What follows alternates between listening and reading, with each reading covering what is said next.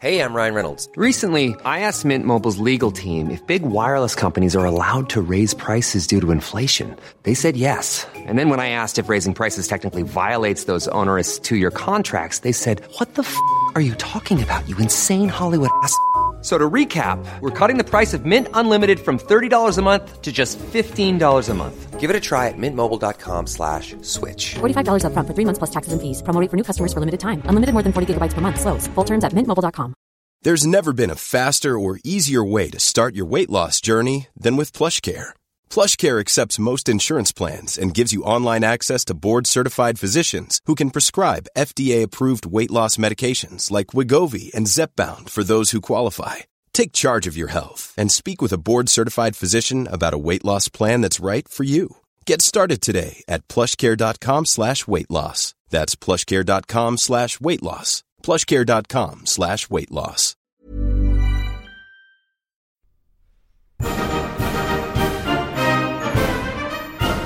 Many years ago, Riley Knight completed a degree in history. This proved to be a bad move, as it was absolutely useless for him. Until now. Here's some half-assed history.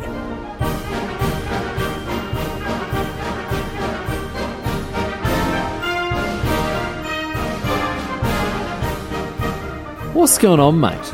Great to have you along for some more half-assed history. This week on the agenda, going to be having a chat about the Satsuma Rebellion, a military revolt that took place in Japan in 1877 and is considered to be a massive turning point in the country's history. This revolt took place after the Meiji Restoration, which turned political and military power structures within Japan on their heads as the country began to rapidly modernize after opening up to the international world after 250 years of near total isolation. But not everyone was in favour of this modernisation, namely the samurai class was dead against it. Reason being, the samurai class had previously wielded considerable political and military power throughout feudal Japan, and so they were none too pleased to see the end of the feudal system. Because that's the situation with the Meiji Restoration. The feudal system was well and truly on its way out, and some people weren't prepared to accept this fate quietly. In 1877, Samurai Saigo Takamori raised his banner in rebellion against the imperial government from his home region of Satsuma, hence the name Satsuma Rebellion. And Saigo took the fight to imperial forces in order to try to preserve the old ways. And this rebellion, as I said before, was a turning point for Japan with a range of very important consequences for the country. And there are a couple of interesting stories that have emerged from it as well, most notably a battle wherein highly trained, traditionally armed samurai wielding swords charged a modern, for the time, conscript army with artillery and Gatling guns. You'll find out how that particular engagement went in due course as we get stuck into this story. So much to get across today, as ever, but a quick thank you before we begin to alert listeners Lucas Stix and David Schultz, both of whom had suggested the Satsuma Rebellion as a topic for the show. So here you go, boys. Hope you enjoyed. It was interesting to get across all of this, so hopefully all the listeners out there get something out of it as well. Anyway, a lot to talk about, of course. Let's get to it. Let's get stuck in. Down the track we go with the story of the Satsuma Rebellion. Off we go. We're going all the way back here. We're going all the way back to the mid-19th century, to the Meiji Restoration. As I said before, that's the starting point that sets the background for this story.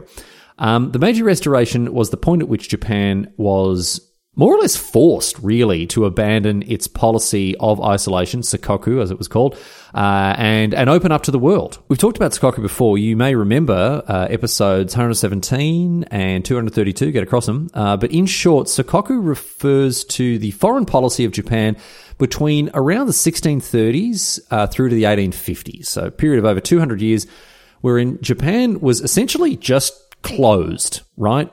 No foreigners were allowed into the country. Japanese people weren't allowed to leave. There was hardly any diplomacy or trade or interaction of any kind, really, with the rest of the world. There were a couple of ports where foreign ships could dock, and there was some minor trading and interaction going on with the outside world. But for the most part, Japan was just closed up, right? Just closed up completely.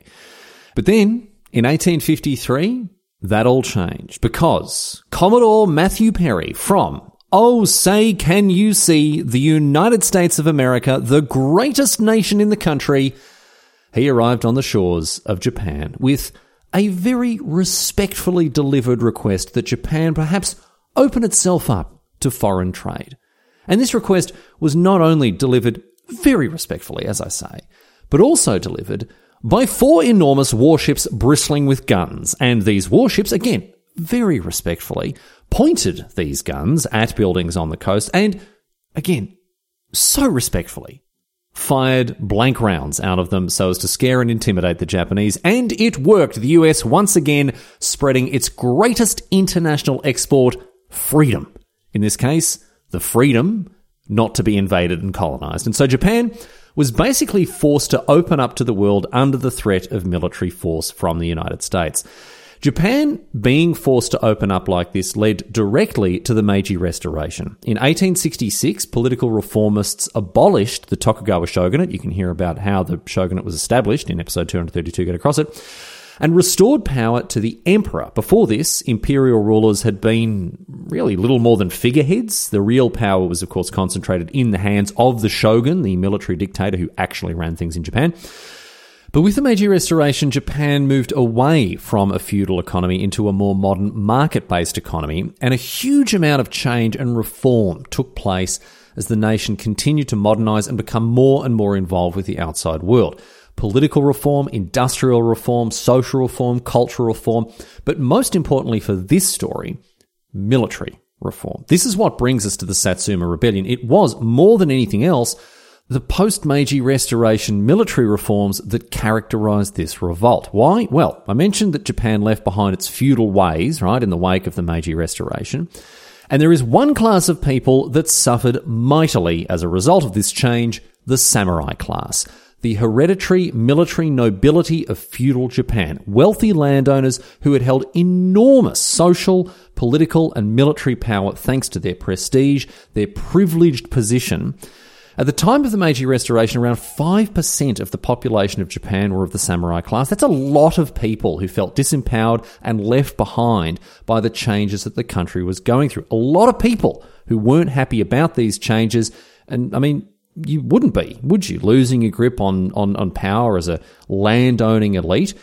All of a sudden, the regional power structures that have supported you and your forebears for centuries are being undone as the imperial government in Tokyo is consolidating power, looking to create a centralized conscript army that is going to undo a lot of the weight that you can throw around in your particular corner of the country.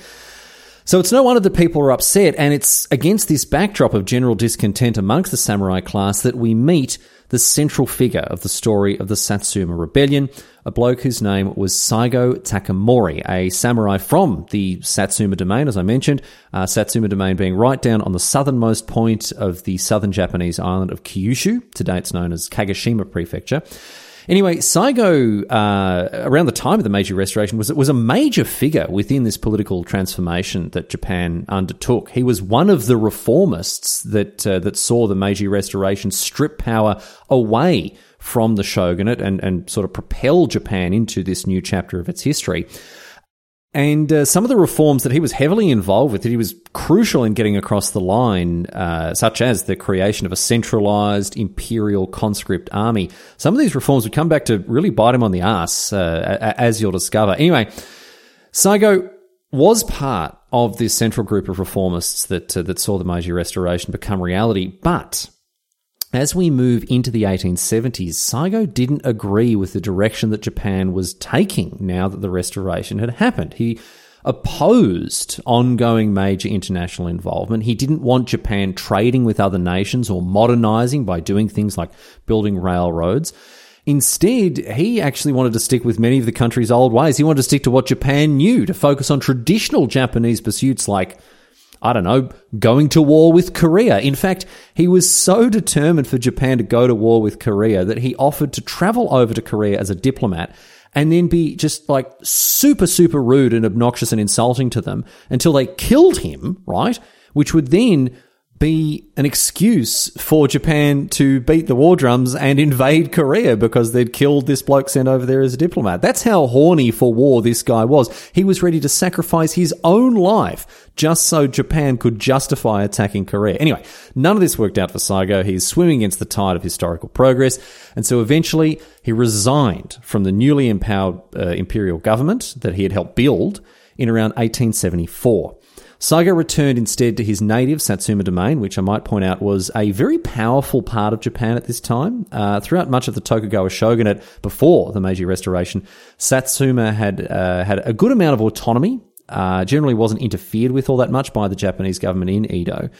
Very well-armed part of the country as well, with weapons factories, military shipyards, stockpiles of armaments, all that sort of stuff.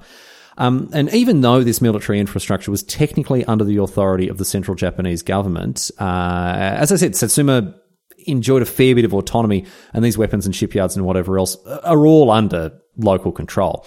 Anyway, Saigo heads back there, back to the city of Kagoshima.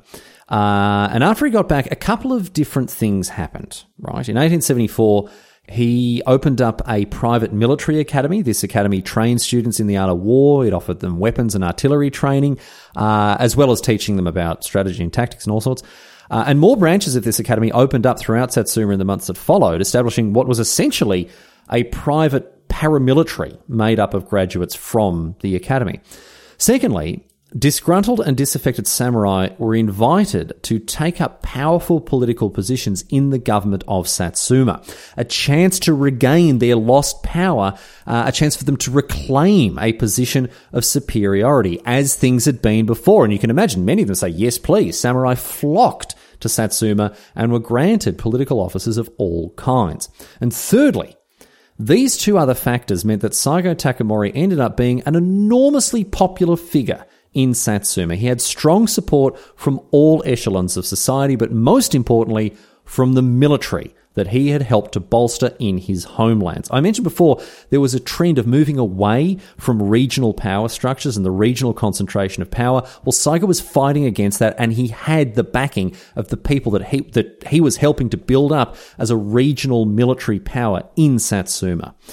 Bottom line is this. By 1876, not only was Satsuma in possession of significant existing military infrastructure and hardware, not only were they churning out highly trained military academy graduates to form a paramilitary brigade, but the former elite military ruling class is also gathering there and regaining the power they lost, and the whole region is being led by a very popular local figure in Saigo. So Satsuma had, by this stage, essentially thrown off the influence of the imperial government. It was, de facto, an independent realm, given its military might. And in the imperial capital of Tokyo, freshly renamed from Edo in 1868, this was a very concerning situation, as the imperial government had already had to deal with a bunch of small samurai rebellions and revolts in the wake of the Meiji Restoration, and, as I said, were very keen to consolidate power in Tokyo and move away from this regionalized power structure that had dominated the country for the centuries previous. Not everyone was moving with the times, however, and while the other rebellions that they'd faced had been shut down, the prospect of Satsuma rising up against the imperial government, led by one of the former government leaders in Saigo, very worrisome indeed. And so, in late 1876, the imperial authorities, they sent around 50 or 60 spies into Satsuma just for a quick vibe check. Mate, what's going on down there? How likely are we to face an open revolt led by Saigo and his samurai, given the weapons and resources and infrastructure that they have? Well, these spies do a very, very poor job of remembering the lessons that you presumably get taught in spy school. Rule number one, I have to imagine, is don't get caught. And they did get caught, and some of them are tortured until they confess that they were sent to assassinate Saigo. Now, whether they actually were sent to assassinate Saigo, well, that's another question. There is reason to believe that that isn't quite the case. What reason, you may ask? Well, the reason is that Saigo, just as he had wanted to trick Korea into giving Japan a casus belli, may have just tricked Tokyo into giving Satsuma a casus belli. Saigo made a huge deal out of the fact that these so-called assassins had supposedly been a real threat to his life, and whether this was true or not, it didn't matter. He used it to start drumming up support for open rebellion, claiming that the imperial government was overreaching, oppressing the good people of Satsuma, attempting to murder their beloved leader. So, of course, the only way forward was revolt. Saigo's popularity meant that the people in Satsuma, particularly the samurai, they went along with his reasoning, and so rebellion really was on the wind. On the 30th of January, Tokyo responded by sending a warship down to Satsuma to try to intimidate them. Hey, it had worked for Matthew Perry, hadn't it?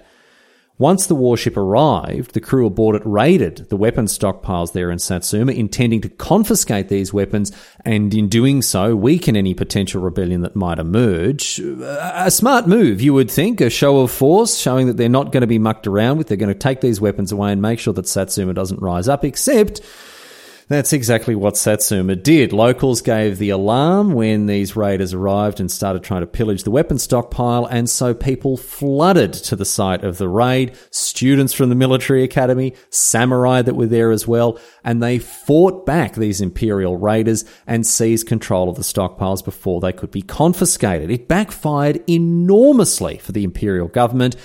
The people that rushed to defend the interests of Satsuma gave a very clear indication that this area was not just going to roll over and accept imperial authority. And it only got worse from there. In the coming days, emboldened by their victory over the raiders, more and more of the samurai and the students began to actively attack and resist imperial authority in Satsuma, going after their holdings, confiscating their weapons, parading them through towns and cities to show that the imperial government couldn't stand up to the rebels in Satsuma. And support for open rebellion grew and grew. Saigo decided that he stood ready to lead this rebellion against the imperial government in Tokyo. And so 2 weeks after the initial imperial raid, over 10,000 troops, perhaps as many as 13,000 troops, were in Satsuma, armed and ready to fight for the rebellion. Bad news for Tokyo, where they decided that they would have to mobilize this newly formed Imperial Japanese Army, that centralized army of conscripts that I'd mentioned before. And with the mobilization of forces on both sides, the Satsuma rebellion had begun. Saigo dressed himself in his old military uniform from years ago, before his days of politicking, and with his troops in tow, he set off northwards towards Tokyo. He didn't leave anyone behind to defend Satsuma. This really was an all-or-nothing play from him. His army was delayed by heavy snowfalls, the heaviest apparently in half a century, but they pushed through all the same, and they arrived at the imperial-controlled Kumamoto prefecture on the 14th of February, 1877. Saigo's plan was to march all the way to Tokyo. Some had expected that he would sail to Tokyo directly, or even just dig in Satsuma and wait for the Imperials arrive and fight on home soil. But no, he marched northwards. And after arriving in Kumamoto prefecture, the rebels came up against the first big roadblock that they'd have to overcome in order to progress further north towards Tokyo, the mighty Kumamoto Castle.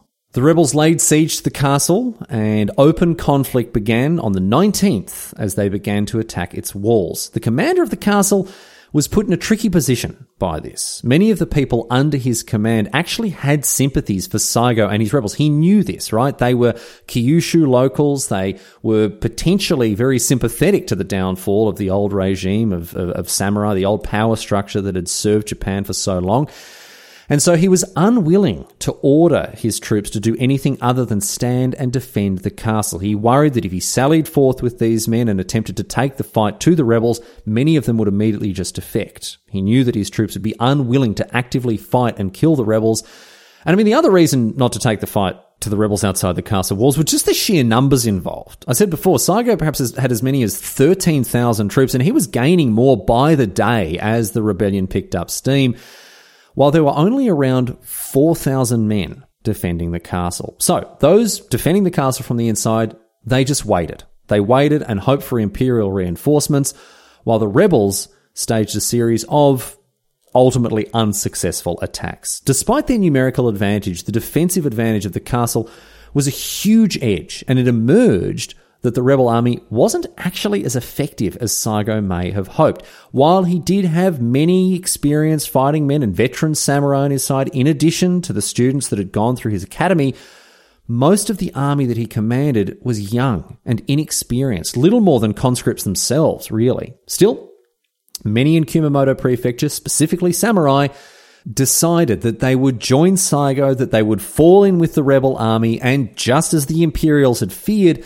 the rebel army grew and grew as a result to an estimated peak of 20,000 soldiers.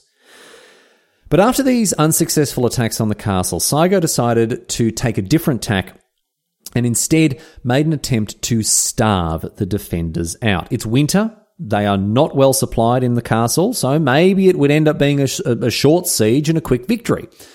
But even so, it was hard yakka for the sieging rebels, frozen ground, icy conditions, although they're not the ones running out of food, which is the important part. For the rest of February and into March, the rebels besieged the castle and supplies within it quickly began to dwindle. They were in desperate need of imperial reinforcements. And the imperial government in Tokyo, I have to say, they weren't sitting on their hands. They'd been organising the mobilisation of the Imperial Japanese Army, as I mentioned, and in early March, the vanguard of this army began to arrive in Kumamoto. On the 3rd of March, the Battle of Tabaruzaka began, and this battle would last for weeks and weeks. The rebels had deployed samurai to secure the road leading to Kumamoto Castle in an attempt to block any imperial advances towards the siege. And it's there that these samurai came up against early arrivals from the Imperial Japanese Army. Fighting in heavy rains, both armies grew as the rebels redeployed troops from the siege to bolster the samurai forces on the road, and of course on the other side of things as more imperial troops arrived from the north.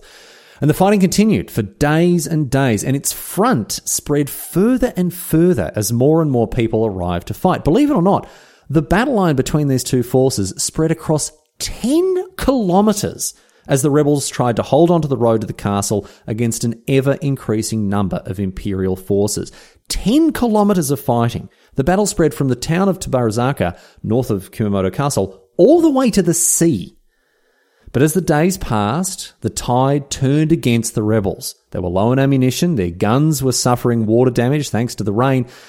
They had to fight against all these reinforcements face to face, hand to hand with swords, and this didn't work out so well. On the 15th of March, with a decided numerical advantage, the Imperials pressed the attack against the rebels across this massive front, and within days, the rebel lines had broken under sheer weight of numbers, and they had to withdraw.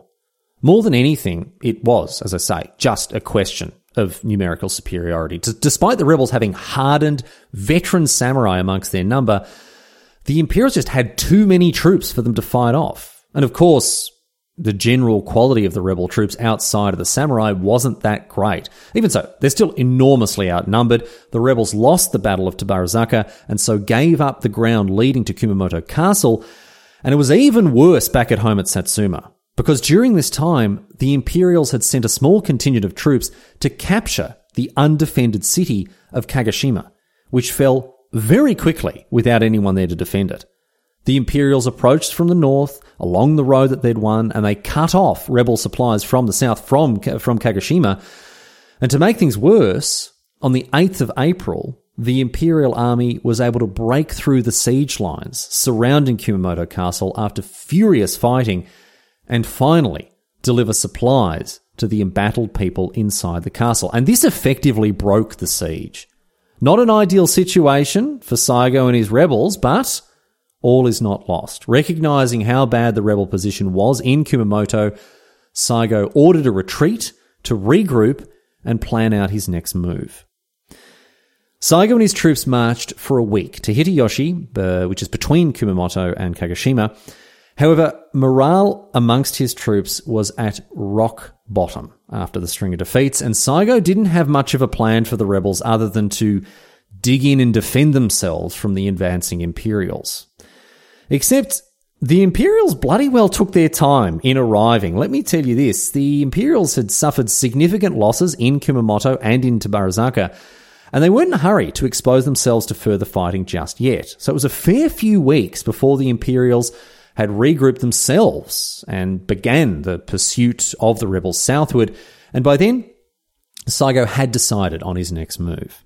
He spread his forces out, withdrawing further to the south with the bulk of his army, and left behind small detachments of samurai to undertake hit-and-run raids against the advancing Imperials. However, the ragged bunch of men that he had with him were no match for the Imperials when they finally caught up with Saigo and the bulk of his forces. They approached from both the north and the south, and in July, it came to a head. The encircled rebel army was almost completely obliterated when the fighting began. I mentioned they had maybe as many as 20,000 troops. Well, after sustaining extremely heavy losses, all that remained were around 3,000 rebels. They were somehow able to fight their way out of encirclement, and they fled. Saigo was amongst them, leading their withdrawal.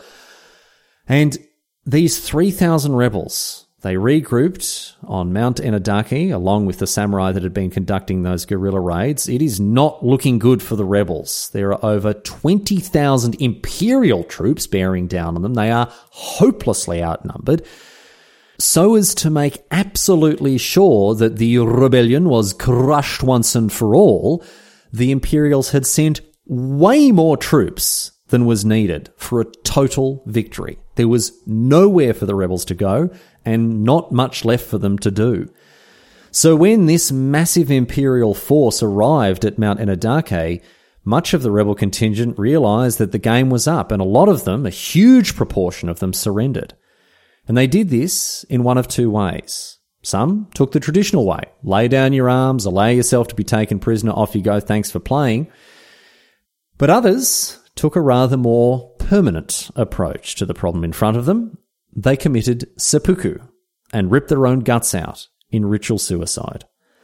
Seppuku, as we've talked about in previous episodes, was a big part of Japanese samurai culture, an honourable, if pretty gruesome way to die. And it was common enough for those who reckoned that they were going to be taken prisoner to die by their own hand in this way rather than suffer the dishonour of capture. Disemboweling yourself, I mean, it takes some guts. I tell you what, it takes those guts right out of your body and puts them on the ground in front of you. But when given the choice between the dishonour of capture, as I say, and going out on your own terms, seppuku was usually perceived as the honourable way to go. It's remained part of Japanese military culture right through to the Second World War, too. Many commanding officers of the Imperial Japanese Army committed seppuku in 1945, when the Japanese were finally defeated. Anyway, that's how many of these rebels die back then, in 1877, on their chosen hill. Their chosen hill being, in a very literal sense, Mount Enadake. And between the ones that surrendered and the ones that committed seppuku, there are only about 500 living rebels remaining. This includes Saigo. He's not ready to quit just yet. He and the few hundred that remain escaped the Imperial forces, sneaking through the fog around the mountain, and then they headed south to the city of Kagoshima. So even with the Imperials absolutely dead set on making sure the rebels didn't escape, some of them still managed to escape, and the Satsuma Rebellion isn't quite over just yet. The remaining rebels arrived back in Kagoshima on the 1st of September, and they take up a new defensive position on a hilltop just outside the city in Shirayama. The Imperial army wasn't too far behind, and when they arrived in Kagoshima, they didn't press the attack. They didn't wipe Saigo and the rebel remnant out there and then. No, instead, they took a slower and more measured and definite approach for the simple reason that these rebels had slipped through the Imperial net twice already, and it was not going to happen a third time. The Imperials dug trenches and built fortifications that encircled the entire city, and then divided up their forces to watch the entire perimeter of these fortifications. The Imperials now have 30,000 troops deployed to hunt down just 500 remaining rebels. But as I say, they're not taking any chances. So much so that the Imperials are more than prepared to engage in some pretty extreme overkill. The orders given, listen to this, the orders given to artillery units and the warships in the waters around Kagoshima, they're pretty full on, right? Have a listen to this. The orders were that when the rebels were found, when the fighting began, the artillery and the ships were ordered to, get this, they were ordered to mercilessly bombard any engagement between rebel and Imperial forces, regardless of friendly fire or collateral damage or anything like that. And on top of that, all of the contingents that were spread around the city encircling Kagoshima, they were ordered not to move from their positions to support or bolster any other contingents that had engaged the rebels. And why, you might ask? Because if the rebels were to stage a diversionary attack and lure other forces away, then perhaps other rebels might escape through a hole in the encirclement that the diversionary attack had created. Pretty brutal orders. If you're fighting the rebels as an Imperial soldier, you're going to be bombarded by friendly artillery, and if you're not fighting the rebels, you get to watch your mates in other detachments fight and die without being allowed to go and help them. But that's how the Imperials set things up, and then on the 23rd of September, there was one final negotiation between the rebels and the Imperials. The Imperials demanded the unconditional surrender of the rebels, while the rebels attempted to negotiate for the life of their leader, Saigo, who they knew would be a goner if he was taken by the Imperials. But no, the Imperials would not spare Saigo, although they did offer to spare anyone who betrayed him and turned him over to them. They said that if the rebels didn't surrender unconditionally, however, by that evening, then they would begin their attack. Now, this news got back to Saigo. He was told the result of these last-ditch negotiation attempts, and I have to say he took the news pretty well. He couldn't surrender. His honour wouldn't permit it. And so as a result, he knew that he was a dead man walking, as indeed did the 500 or so other samurai that still remained by his side, loyal unto death. So Saigo gathered his senior officers, and together they all got on the sake. Seriously, this is not a joke. They all knocked back a few in preparation for the fight, bit of liquid courage, and then they prepared themselves for battle. They didn't have much in the way of weaponry. They had very few guns and precious little ammunition, and in any case, they had nothing to defend themselves from artillery. And sure enough, at midnight, the Imperial guns began to roar and artillery started to pound down onto Shirayama on the hill where Saigo and his rebels were to make their last stand. For 3 hours, the Imperials kept up their bombardment, and then, at around 3 o'clock in the morning on the 24th of September, they advanced on foot. Saigo and his rebels fired a few shots with what guns they had remaining, but it did little to slow the advance, and so, instead, these rebels, the very last of the samurai, they drew their swords and they charged down the hill, one last time, to meet the Imperials head-on. These samurai were the last of an elite military class that had ruled Japan for centuries, bred for war, skilled in hand-to-hand combat, unstoppable killing machines. And as these 500 samurai closed on the Imperial soldiers, none of whom had any training in swordsmanship or hand-to-hand fighting, blood ran freely as the last of the samurai made their very last stand. They cut the Imperial soldiers to ribbons and halted the Imperial advance. The mighty warriors of feudal Japan left one final mark on the world before, as you might expect, history finally closed the door on them. After all, they were just 500 against 30,000. They had no hope of winning, and they knew it. But they went down with swords ringing and blood flowing, surrounded by the horror and the glory of combat. For each Imperial soldier they killed, another was there to take his place, and before long, the samurai were the ones falling, and there was no one to replace them. After 3 hours of fighting, less than 50 samurai remained, and we're not sure if Saigo was amongst them or not. Some sources indicate that he was killed in the initial artillery barrages, while others say that he was badly wounded in the hand-to-hand fighting and instead was taken away from the battle by one of his samurai, Beppu Shinsuke. Some of these stories tell us that Saigo committed seppuku himself, while others maintain that he didn't, that he couldn't, that he was too weak and injured to perform ritual suicide. And so to spare him the indignity and dishonour of capture, Beppu cut off Saigo's head instead. Either way, Saigo did not fall into Imperial hands, not alive at any rate. And with Saigo dead and with only a handful of samurai remaining, they came together for one final suicidal charge. And these last remnants of Japan's feudal era, swords drawn and raised, charged the enemy lines one last time and were shot to pieces by Imperial Gatling guns. The old came up against the new, and resoundingly, the new won the day. The Battle of Shirayama was, rather obviously, the end of the Satsuma Rebellion, and was also the end of the age of samurai in Japan. For better or worse, modernization was Japan's future, and the final holdover from the days of feudal authority had perished in the thunder of heavy artillery and cannon fire. The Satsuma Rebellion was a turning point in Japanese history for many reasons. Not only did it mark the end of feudal Japan and the supremacy of the samurai class, it demonstrated once and for all that Japan's future lay in a new direction. After holding on to feudal government well into the 19th century, after keeping itself closed off from the world, Japan was dragged into international affairs and forced to modernize. The Satsuma Rebellion was the final death throw of the old ways in Japan, and its end marked the beginning of a new chapter in Japanese history. And this new chapter was written with very, very different rules, thanks to the Satsuma Rebellion and the impact that this ill-fated revolt had.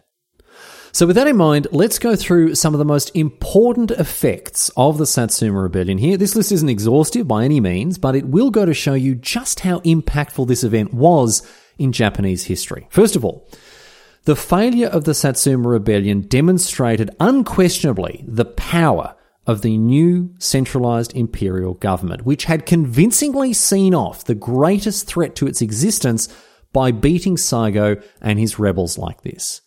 The power of the Imperial Japanese army, armed as they were with modern weapons, had clearly been demonstrated. This army was ready to enforce the will of the imperial government. The emperor now wielded real, hard power through this army, strongly increasing imperial authority throughout Japan. The abject failure of the Satsuma Rebellion sent a clear message to other political dissidents about the futility of fighting the imperial government, and as a result, Japan became more politically centralized than ever before, and previous regionally held power dwindled into nothingness as regionalism gave way to national unity. Secondly, the defeat of the rebels, who were fighting for Japan's old ways in many respects, showed how the country was going to modernize, like it or not. The imperial government had high aspirations to bring Japan into the modern era with railroads and telegraphs and industry and everything else. It was a reformist government looking to bring change to every aspect of Japanese society, military, politics and industry, and standing in the way of this reform, as the Satsuma Rebellion proved with its failure, was futile. So Japan modernized, and very quickly too. It left the old ways behind and the country transformed. Japanese industry and infrastructure thrived, social and legal systems underwent enormous change, and with a centralized conscript army backing it up, you could not stand in the way of imperial will. Thirdly, there's the extinction of the samurai class and the end of feudal Japan. Samurai, who had previously wielded an enormous amount of both military and political power, they had, with the Satsuma Rebellion, been thrown on the scrap heap of history. The imperial government formally abolished the samurai class and instead centralized Japan's military forces under the imperial banner. And as we talked about just a second ago, this also served to weaken the previous regional power structures based on the rule of samurai, and in doing so consolidated centralized imperial power. However, even though samurai as a class of people died out, the myth and the legend surrounding samurai is alive and well. Their historical image is still a very, very big part of Japanese culture, of course, even today. Finally, there were some much more immediate impacts of the rebellion that nonetheless changed Japan forever. Most notably, the fact that the war was enormously expensive, costing the imperial government millions. This forced the country off the gold standard. The imperials began to print paper currency in order to fund themselves rather than go bankrupt. National debt ballooned out of control. The government was forced to sell off assets on the cheap to stay afloat. Government-owned industry was pawned to the merchant class. Mines, factories, other enterprises, they were sold just to make ends meet. And this led to the rise of the zaibatsu, massive business conglomerates that would grow to completely dominate the Japanese economy until Japan's defeat in the Second World War. Before then, the zaibatsu were a huge part of Japanese financial, social, political, and even military affairs. and ended up with a very poor public image due to their cutthroat dealings. Eventually, however, they were dismantled by the Allies after Japan surrendered in 1945. But all the same, they're not completely dead. They've been replaced by Kairetsu, a system of business alliances that still dominates Japan's economic affairs to this very day. So it's plain to see, for these reasons and others besides, that the Satsuma Rebellion was indeed a huge moment in Japanese history. With the Meiji Restoration ending Sakoku and dragging the country into a modernized international community, the Satsuma Rebellion was the last stand of those wanting to hold on to the old ways. But it failed, and Japan's future took a very different path. Into the 20th century, due to its strong, centralized government and rapid modernization, Japan would emerge as a mighty global power. Although, of course, it made some very unfortunate choices as it did so.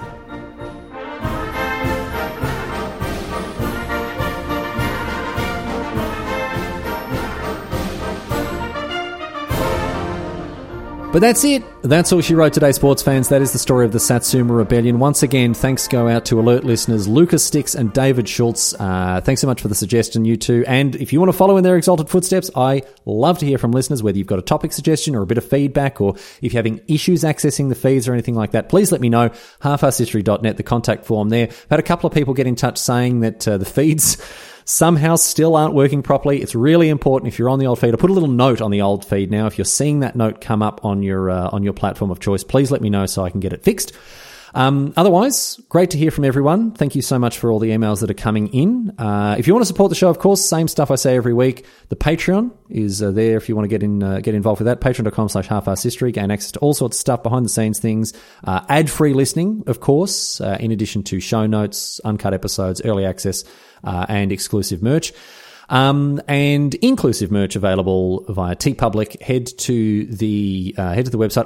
I actually listened to the outro of an old episode recently to see how much I've changed. I really haven't. These outros are all the same. But ages ago, I set up a bit.ly. I think it's bit.ly/HAH merch. Not 100% sure on that. Just type that in, see where it takes you. It'll be fun anyway. We'll see what happens. Anyway, thank you to all the listeners, new and old alike. It's good to have people writing in saying that they've just discovered the show. Always love to hear how you've stumbled across the show, whether it was recommended to you by a friend or an enemy or someone that feels largely ambivalent about you, or whether you came across it on Spotify recommendations. Love to hear how the show's getting out there. And of course, as I say every week, please tell your friends, tell your enemies, tell people about whom you feel largely ambivalent. Be the person who that person emails me about saying they've just discovered the show. Anyway, going to close out the episode this week, not with a question on Reddit, but something that you may have come across before. It's done the rounds on Twitter. It's one of those things that you may have seen. Originally composed by an internet user with the fantastic name of Blazin' Bev Crusher, right? Who figured out quite a weird set of historical circumstances that, broadly speaking, I did a little bit of research to make sure this isn't total nonsense, but broadly speaking, this is true. It is at least conceivable, right? Here's what Blazin' Bev Crusher wrote a couple of years ago. Okay, so the samurai were officially abolished as a caste in Japanese society during the Meiji Restoration in 1867. The first ever fax machine, the printing telegraph, was invented in 1843. And Abraham Lincoln was famously assassinated at Ford's Theatre in 1865. Which means that there was a 22-year window in which a samurai could have sent a fax to Abraham Lincoln.